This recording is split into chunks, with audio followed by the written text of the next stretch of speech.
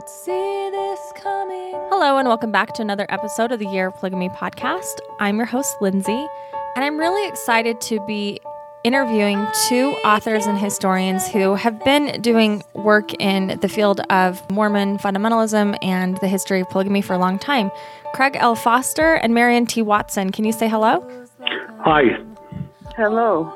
Okay, so why don't you, before we get into your book and talk about your latest research, why don't we talk about who you are? Marianne, can you first sort of introduce yourself and tell us who you are? Yes, I am sixth generation Mormon. The last 4 generations are fundamentalist Mormons. And so I have a broad history in my lines of knowing about Mormonism and about fundamentalist Mormonism. I have a degree in history from the University of Utah, and I have worked for a number of years as a freelance genealogist, and I have compiled a number of family history books, as well as doing fundamentalist history articles and papers. And you're really connected with a lot of the different plural communities. You're a friend to a lot of different folks on the wide Mormon diaspora. Is that fair to say? Yes, that's fair to say. And Craig, how do you position in all of this? Well, I'm an active Latter-day Saint.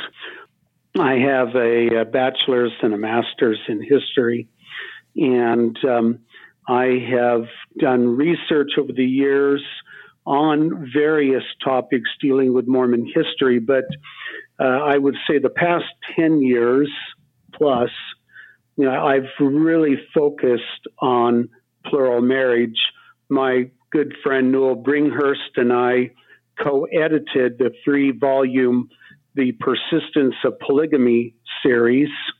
And in each of the volumes, we wrote essays as well as edited essays from other historians.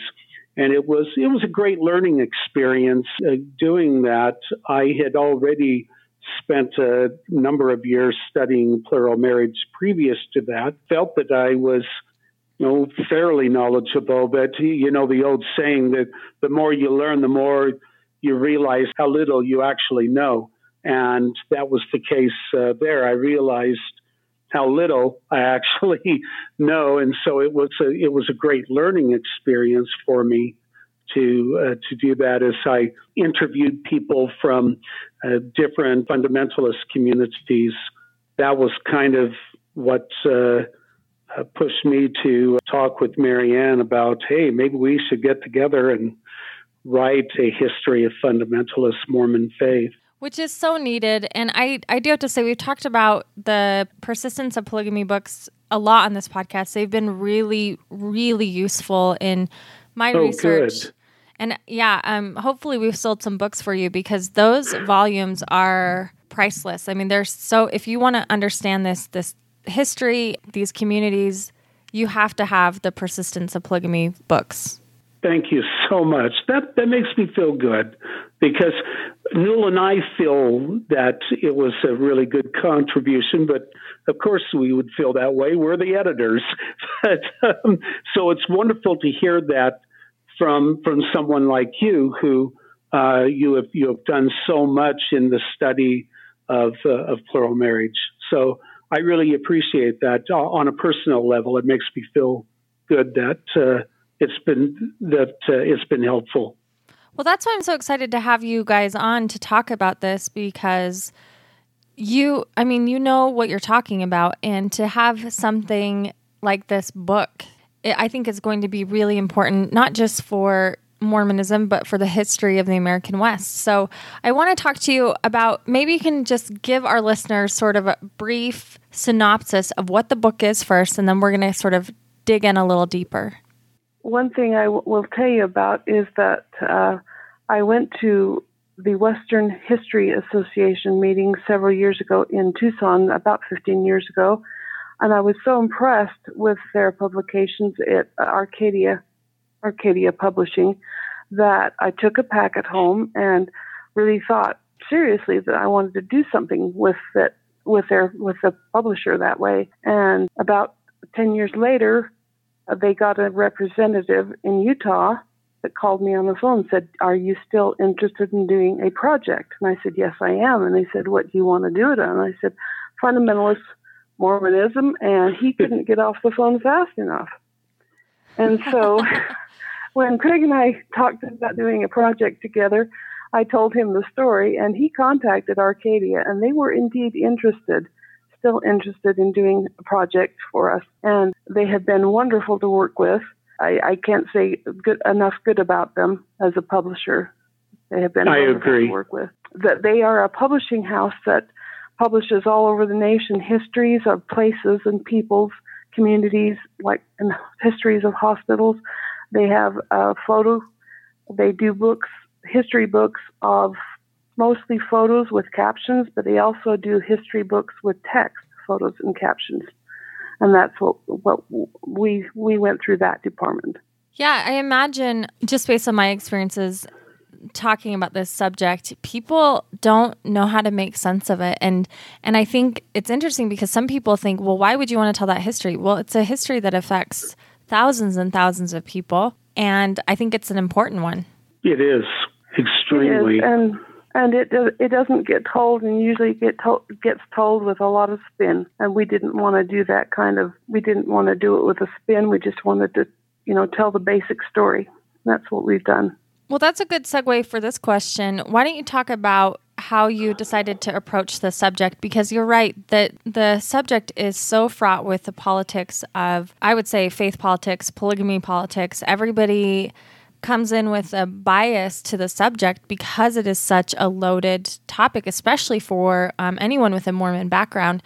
So how did you work within your biases, the biases of others, and with the historical record? Well, when we started, Marianne and I were talking about, okay, how do we approach this, etc. And right up front, I said to Marianne, I said, okay, I hope you know, I personally don't believe the Woolley story. And she said, I know, I do. And I said, I know.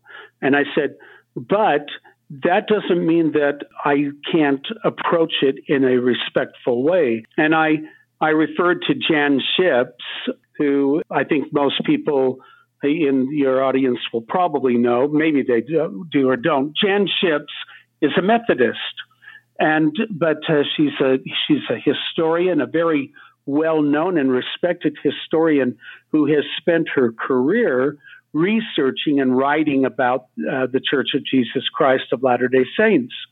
She doesn't believe the Joseph Smith story, but she, in her works, has approached it in a very respectful way.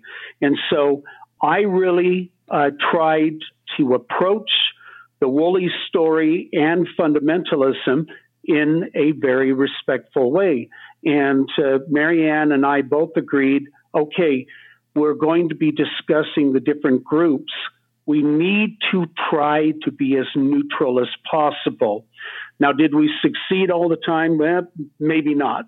We hope we did, but others might come along and say, I don't think so. But we sincerely tried to be neutral and respectful of the different groups, whether we agreed with them or not.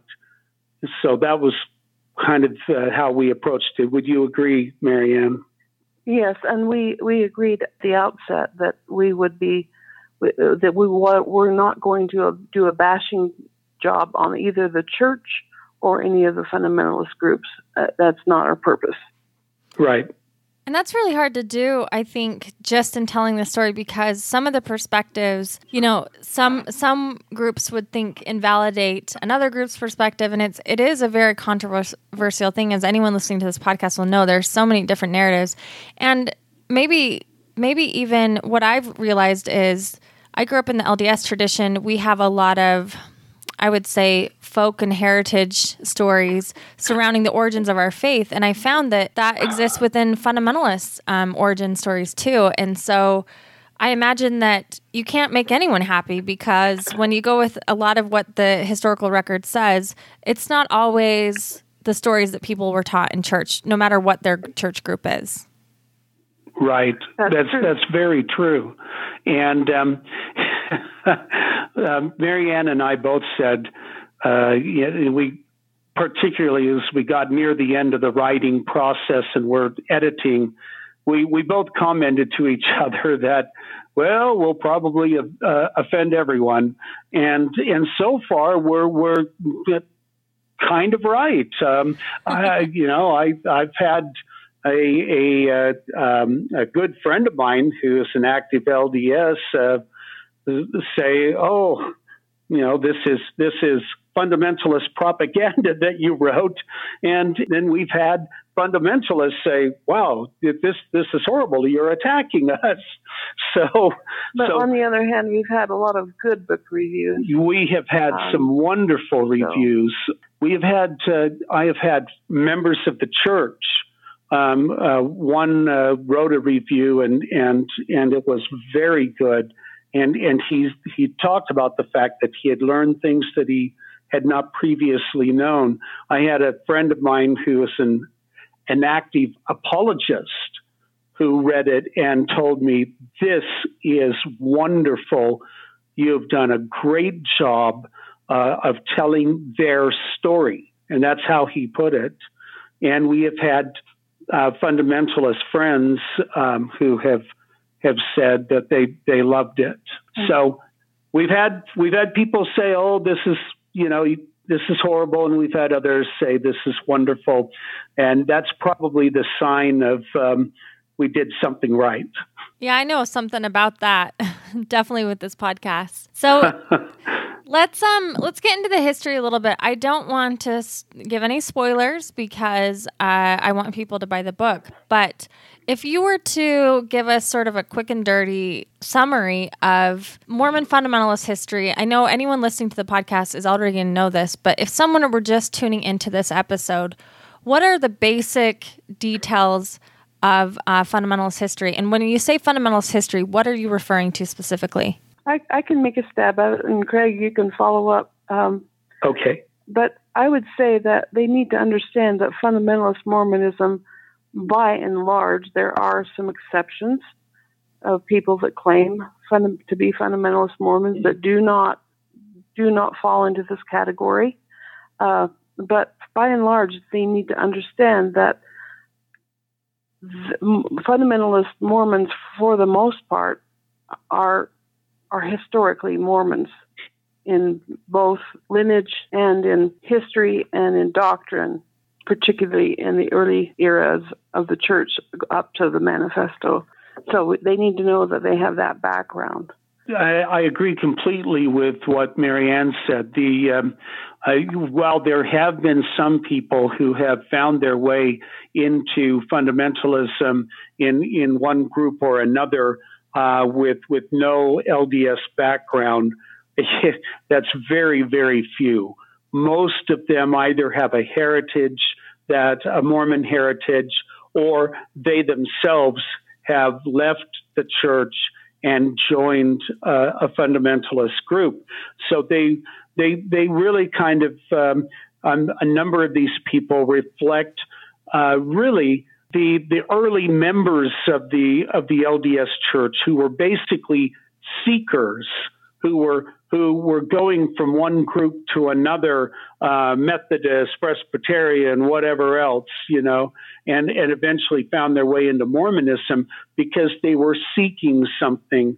And it's remarkable how many people I have talked with who have moved from the LDS Church into fundamentalism, how, as they told me their story, they were converts and they had converted to the LDS Church.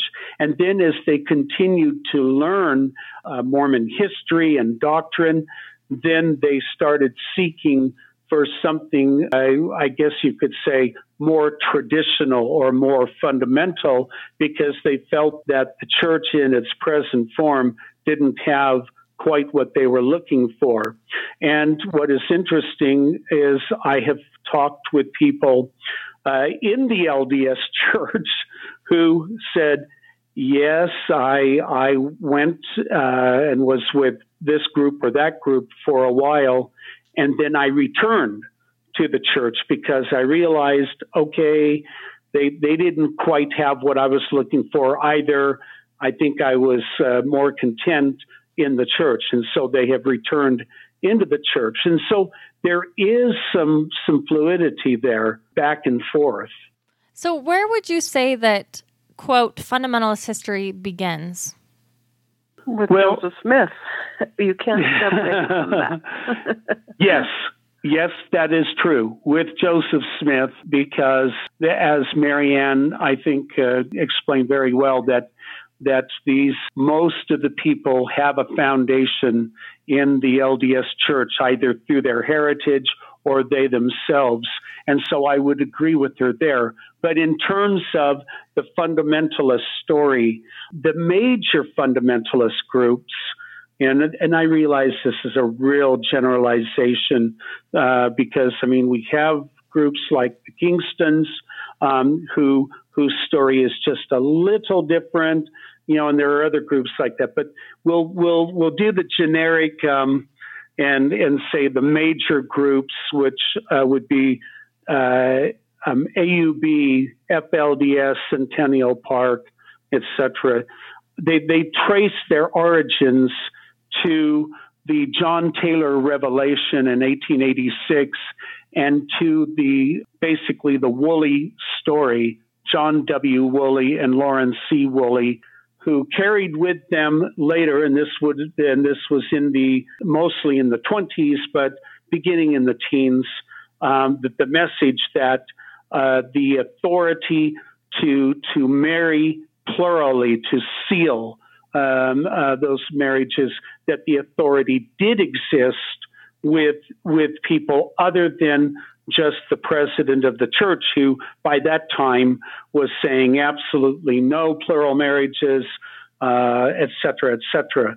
And for those who had felt a great loss, who felt like this had been taken from them, and the opportunity to marry plurally, to live the gospel as they understood it, this was a wonderful message. And so I would say that if you're really going to say, okay, where did fundamentalism begin? For a good percentage of fundamentalists, it goes back to John W. Woolley and his son Lawrence C. Woolley, and their message of continued authority. So that brings up an interesting question. As you were researching this history, how hard was it to find documents, find journal entries? Because as we've covered on this podcast, this is a very controversial beginning, and there have been, I believe, some efforts to sort of, downplay the Woolley history. Did you find that to be true? Yes, it's a history that is difficult to document, and as you know, Michael Quinn spoke on the subject of John and Laura Woolley in recently, and gave a lot of interesting information that we haven't had access to as fundamentalists or as historians generally. So we're looking forward to his bringing out those things. It's a history that is. We did find things that we felt that were useful in documenting the beliefs of the people. You're not going to find an absolute any more than you're going to find a really good documentation for Joseph Smith's first vision. You just, you have to take it or you have to leave it. In fact, the first chapter of our book is titled A Matter of Faith. And, so we start with the Joseph Smith story, and then the introduction of plural marriage by Joseph Smith.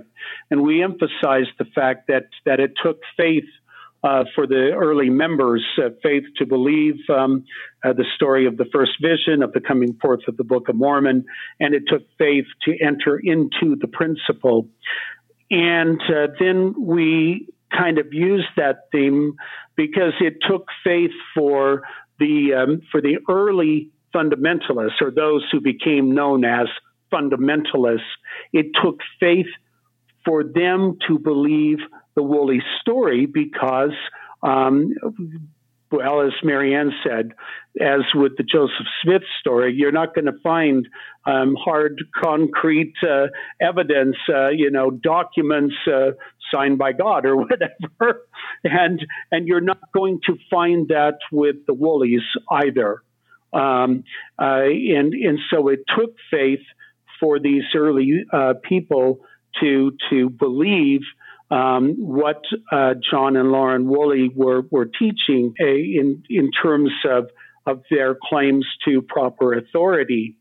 And we go with that theme actually all the way through. And the final chapter, which is the concluding chapter, we titled it Still a Matter of Faith, because it still takes faith to believe the origins of authority, and to believe that this authority has continued all the way down to the present, and that this is indeed what God wants people to do.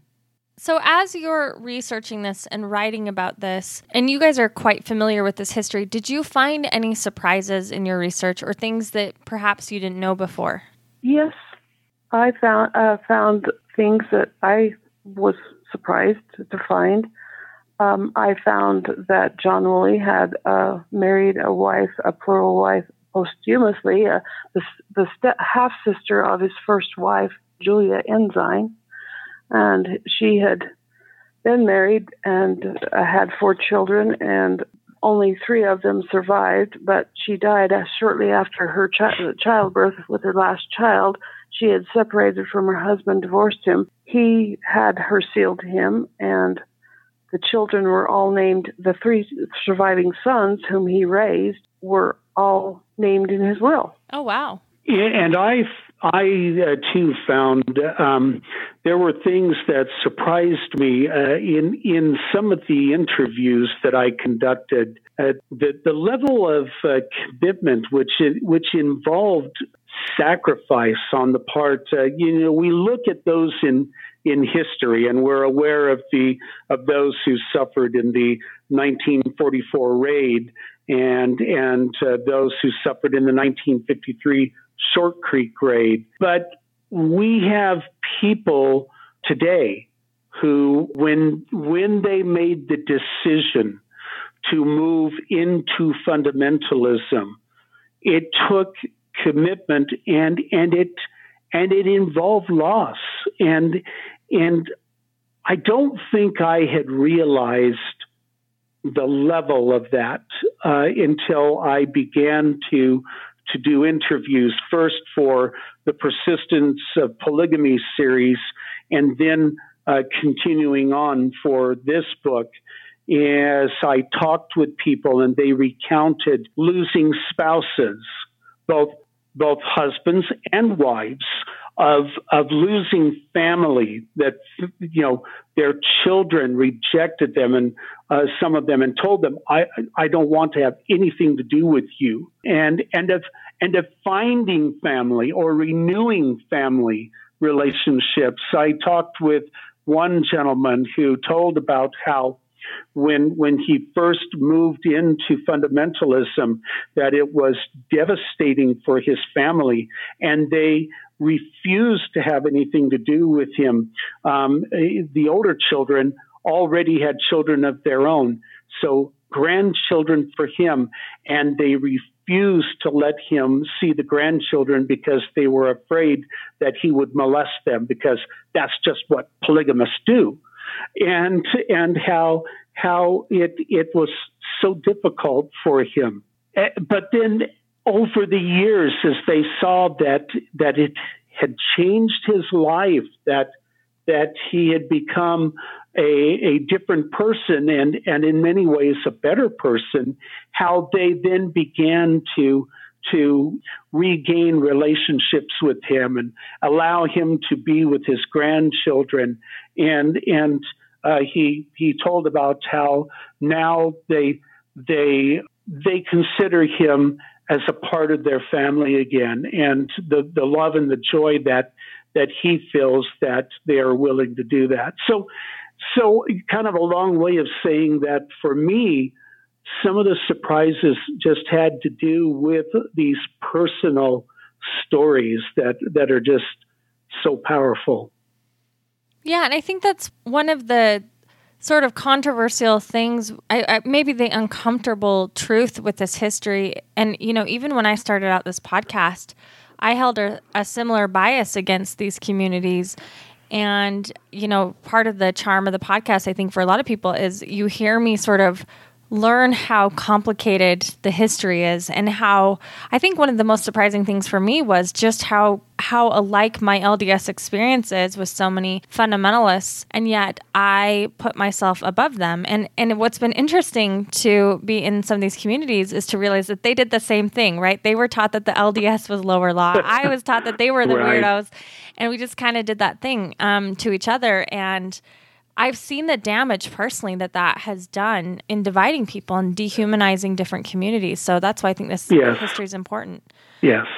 So talk to me about, again, I don't want to give away too many spoilers, but if you could each choose one really, I would say, critical aspect of the history, if there is something that you think everybody should know about this history, perhaps no one really understands well about fundamentalist Mormonism. My immediate reaction is it's in the first chapter. It's really important to me for people to understand the basis of fundamentalist doctrine and belief is based in the Joseph Smith story. And we have quoted Harold Bloom, who is a non-Mormon Yale professor, who is Jewish himself, identifying Joseph Smith's polygamy as part of ancient religion, and identifying that it had to be if his understanding of what God making, he called it Joseph Smith's God making, was all about. And it's really important to understand fundamentalism in that context. And I agree with Marianne there. And these underlying messages there, you can find them in the early days, the early development of fundamentalist Mormonism. But there's another thing that I found that I thought was maybe not earth-shatteringly important, but I thought was fascinating, and it's the genealogist in me, I guess, because like Marianne, I have been involved in genealogy for years. That's my profession, is an accredited genealogist. And so I always like looking at things in terms of that.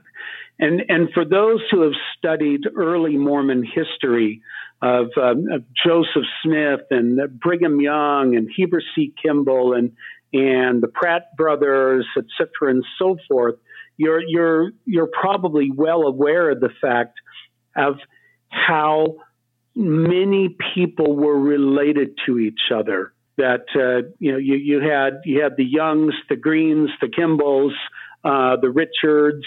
They were all interrelated, and people found fellow relatives or friends to convert, to give the good news of the restored gospel. And I found that the same thing happened during the early development of fundamentalist Mormonism. And we've included examples in the book, but quite frankly, Marianne and I have talked about the fact that we could probably do a book just on that, of these various hot spots of early fundamentalism and how these families were connected well before they ever got into fundamentalism. We all joke about the fact that, well, everyone's related in fundamentalism. It's kind of a running joke with Marianne and me as I have attended their church services. She'll lean over to me and say, "Now, see that person? that's a cousin of mine on my father's side, or that's a cousin on my mother's side, and they are so-and-so, and they're related to so-and-so. And it's got to the point where I'll smile at her and I'll say, well, of course they are, because so many people are related to each other. But what has really kind of surprised me, and I have found to be fascinating, is how many people were related before they entered into fundamentalism. And so very much like their own ancestors who, when they heard the good word of the restored gospel, they went to fellow family members or to friends and neighbors.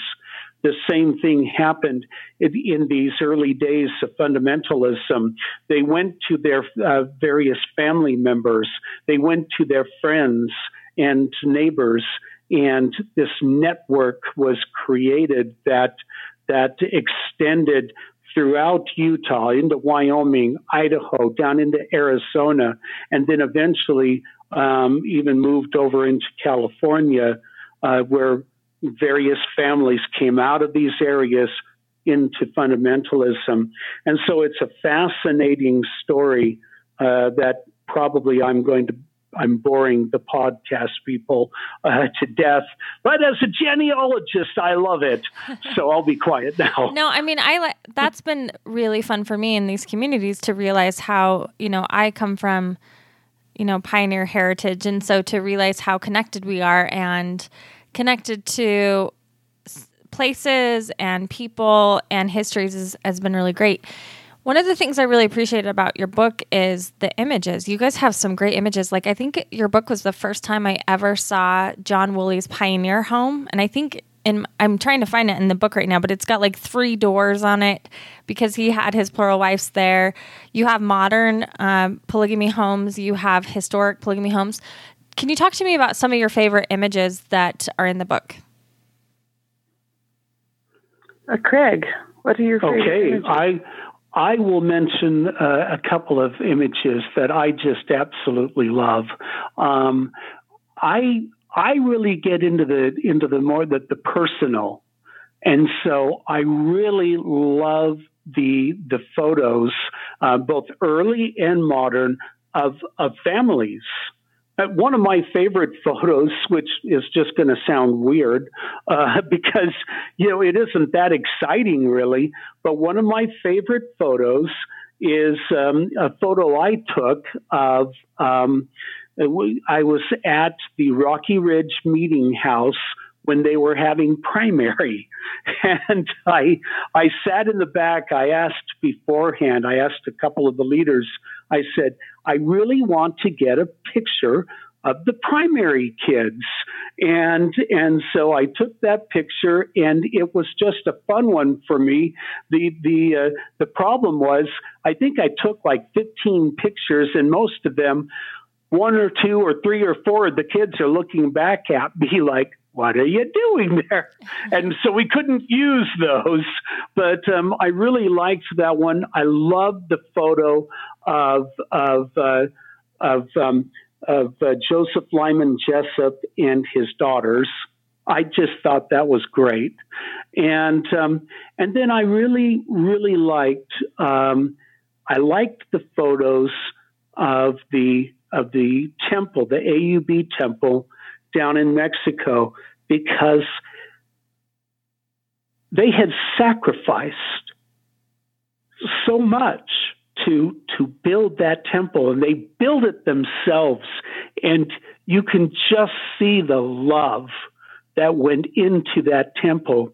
And on the flip side, I love the photos of the temple for the righteous branch of the Church of Jesus Christ, or the Church of Christ, as they're also called, known as the Peterson Group.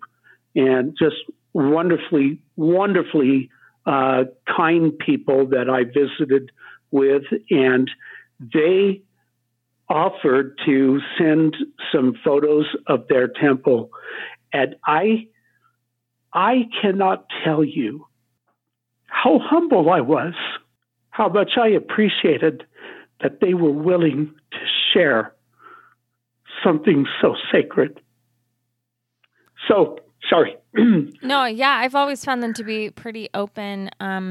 We've had some of the members on and historians from their group. In fact, Anne Hatch, who is a temple worker from their community, she actually nudged me and she's like, "You got to get these guys on the podcast." Yeah, I think that's really cool. And another chapter that I really loved, and I hope I'm not cutting you off, but no. John W. Taylor. John W. Taylor is a huge character. He's a very important figure in Mormon fundamentalist history, and yet most people don't know about him, and you have a whole chapter on him and his excommunication. So I was hoping you could just sort of tell people about who he was and why he's important to this history. Marianne? Well, John W. Taylor is important to the history because he was willing to bring his father's revelation and have it read to the 12. And he suffered excommunication himself over performing plural marriages.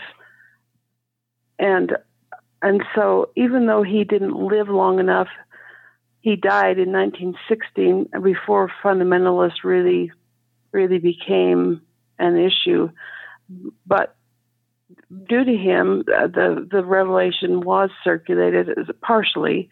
Due to him, the revelation was circulated, and he stood up for that revelation, and so he's a hero to many fundamentalists because of his unwillingness to compromise for political expediency. I don't know if I could add any more. That pretty much described. He felt strongly enough about continued plural marriage that he was willing to suffer excommunication. And whether you agree with him or not, you can't help but respect him for standing up for what he believed and being willing to suffer for it. Yeah, I wanted to say that some of my favorite photos are of the women, and especially the last photo in the book, which is a photo of my own grandmother. She was such a delightful person and a very staunch fundamentalist. She didn't start out that way. She was widowed when she was young, and then she married into fundamentalism.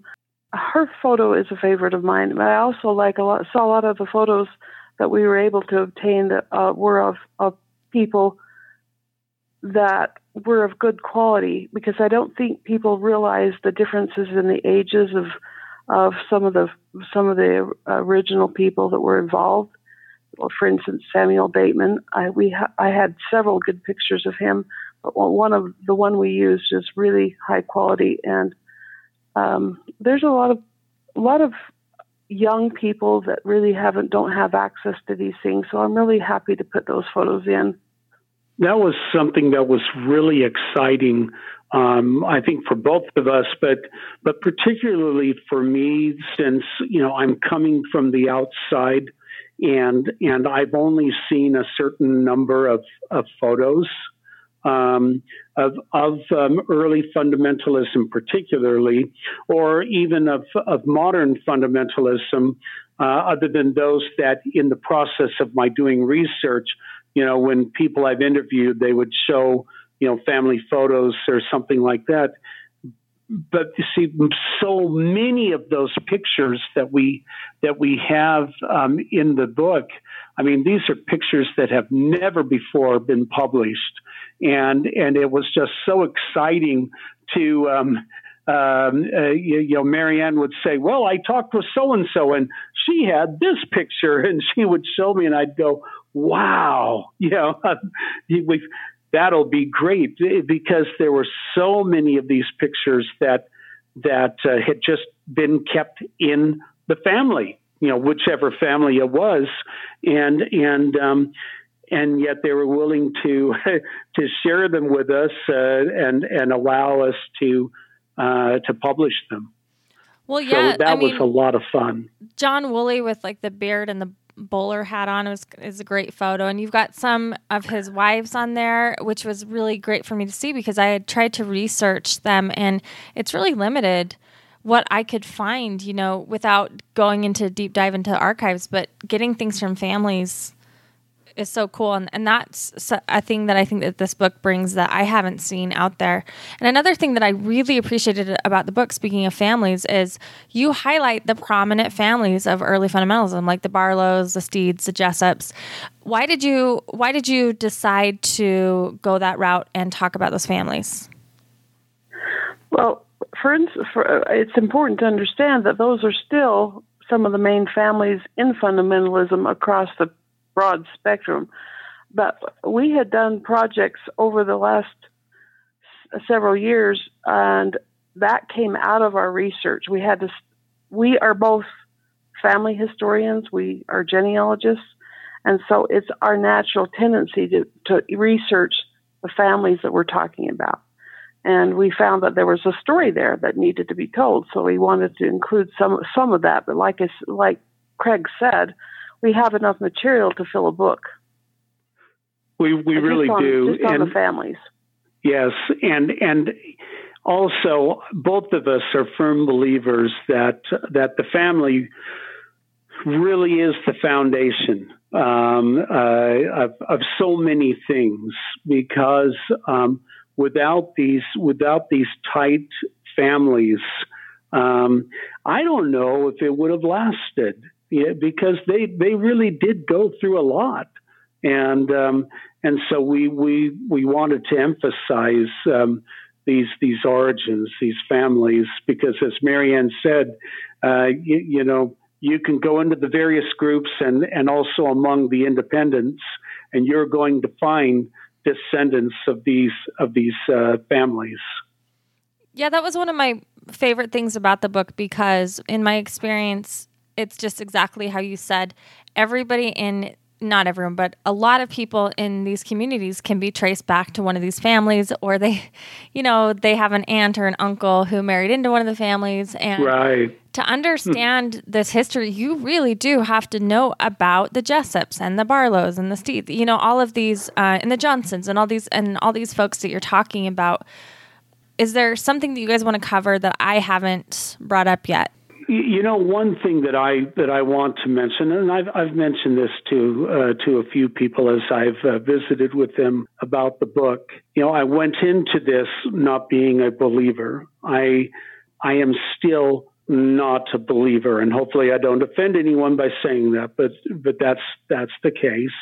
But I have such an incredible respect for the people back then, for the people today, and I've talked with friends who are LDS, and I've talked with friends who are fundamentalist, and I've said, it would be great, it would be wonderful if we could sit down and say, okay, I don't believe, but I respect you and I respect your belief. Let's talk. Let's just visit. Let's try to understand each other, because we are connected. As I wrote in an article that I published, a handful of years ago in Interpreter, Separated but Not Divorced, I talked about the fact that no matter how much the LDS Church would love to kind of push the polygamous heritage into the background and hope that everyone forgets, it won't happen. They will forever be connected with that, and they will forever have a reminder with modern fundamentalists. So you might as well just accept that heritage and maybe learn from each other and respect from each other. And at the end of the day, we can walk away and we can say, I still have my belief system, you have yours, but I have a lot of respect for what you are willing to do to live the gospel as you understand it, and hopefully you have respect for how I have interpreted that I should be living the gospel. And that's what Joseph Smith established. He was willing to die for other religions as well as his own. Yeah, and I think that's an important component. One of the things that I find when I talk to a lot of Mormons in different Mormon spaces is that story, that Joseph Smith's origin story, sort of shows up over and over again. It repeats itself in a lot of these groups and communities and even in individual testimonies, wouldn't you say? Yes, most definitely. Okay, so let's talk about how people can get the book, how they can best support your work, and then I want to talk about projects that you guys are working on next. Okay. Craig, you can take it away. Sure.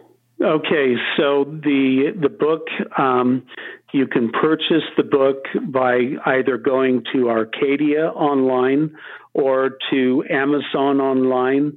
I understand, in fact, I checked. It's also available online at Barnes & Noble. You can go to Benchmark Books if you live in the Salt Lake area. I know that there are other stores that will eventually be carrying the book. Weller Bookworks has the book available, and I understand that, and I don't know when that will be, but that it will be available in the various Barnes and Nobles stores as well as Costco, but I'm not sure when that'll be for those. So in the meantime, Benchmark, Weller, or going online to Amazon, Barnes & Noble, or Arcadia, the actual publisher. Now that you guys have put this really important history out, are you guys taking a break? Are you working on stuff next? I know I've run into you a few times, mostly in Short Creek when we've been having conferences or doing service projects, but what are you guys up to right now? Well, right now we're not working on anything, but we've talked about several projects. Yeah. And I don't know how you want to comment on any of those yet.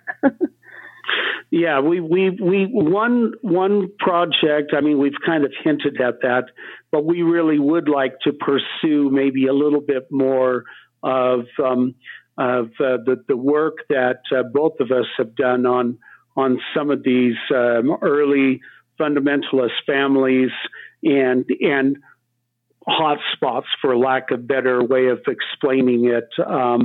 We found hot spots in Cache Valley, Salt Lake, Davis County, of course, down in southern Utah, a few other places like that. And so we've thought of, maybe it would be fun to do a book that just kind of talks about these places, the families that were connected to them, and how fundamentalism spread through these different families and different places. That's one thing we've talked about, but if we do that, obviously it would be several years before anything came out. There's other projects like that we've talked about. And then I also have a couple of things on my own that I'm working on that, eventually I'd like to at least do an article or two or something. So we're trying to keep busy, idle hands is, what is that called again? The devil's playground or whatever. So we're trying to keep busy. I would encourage everyone to go purchase this book. It's kind of it's really a good comprehensive history of all the stuff we've talked about, especially in the second part of this podcast, all the modern fundamentalist stuff. I wish it had been around when I was parsing that out, because I got to be honest, I look back at some of the episodes where we talk about, the birth of fundamentalism or whatever, and I agree with you, Marianne, that's not quite accurate. But, in the early 1920s and 1930s, and it was so difficult for me, who was just stumbling upon it, to even understand, because, there were so many different avenues and families and politics happening. And so I just think that this was so needed, and I'm just really glad you guys did it. Thank you so much. We're happy with it. We hope that it will do some good that way. We'll put this up, and everyone, is there a way that people can reach out to you? Sure. If someone has a question or comments or whatever else, they can contact me at the number one, Craig Foster at Comcast.net. I'll appreciate any feedback. That would be great, or questions. Yes, and they can reach me at ladyhawk99 at Comcast.net. That's LADYHAWK 99 at Comcast.net. Okay, perfect. Well, thank you so much for taking time out of your evening to come on the podcast. I really appreciate it. You're welcome. Thank you, Lindsay.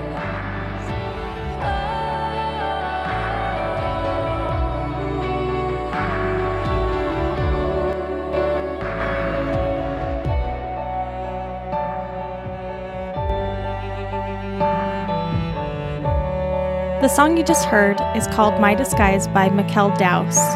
Her album is available for purchase on iTunes or Apple Music. Thanks for listening.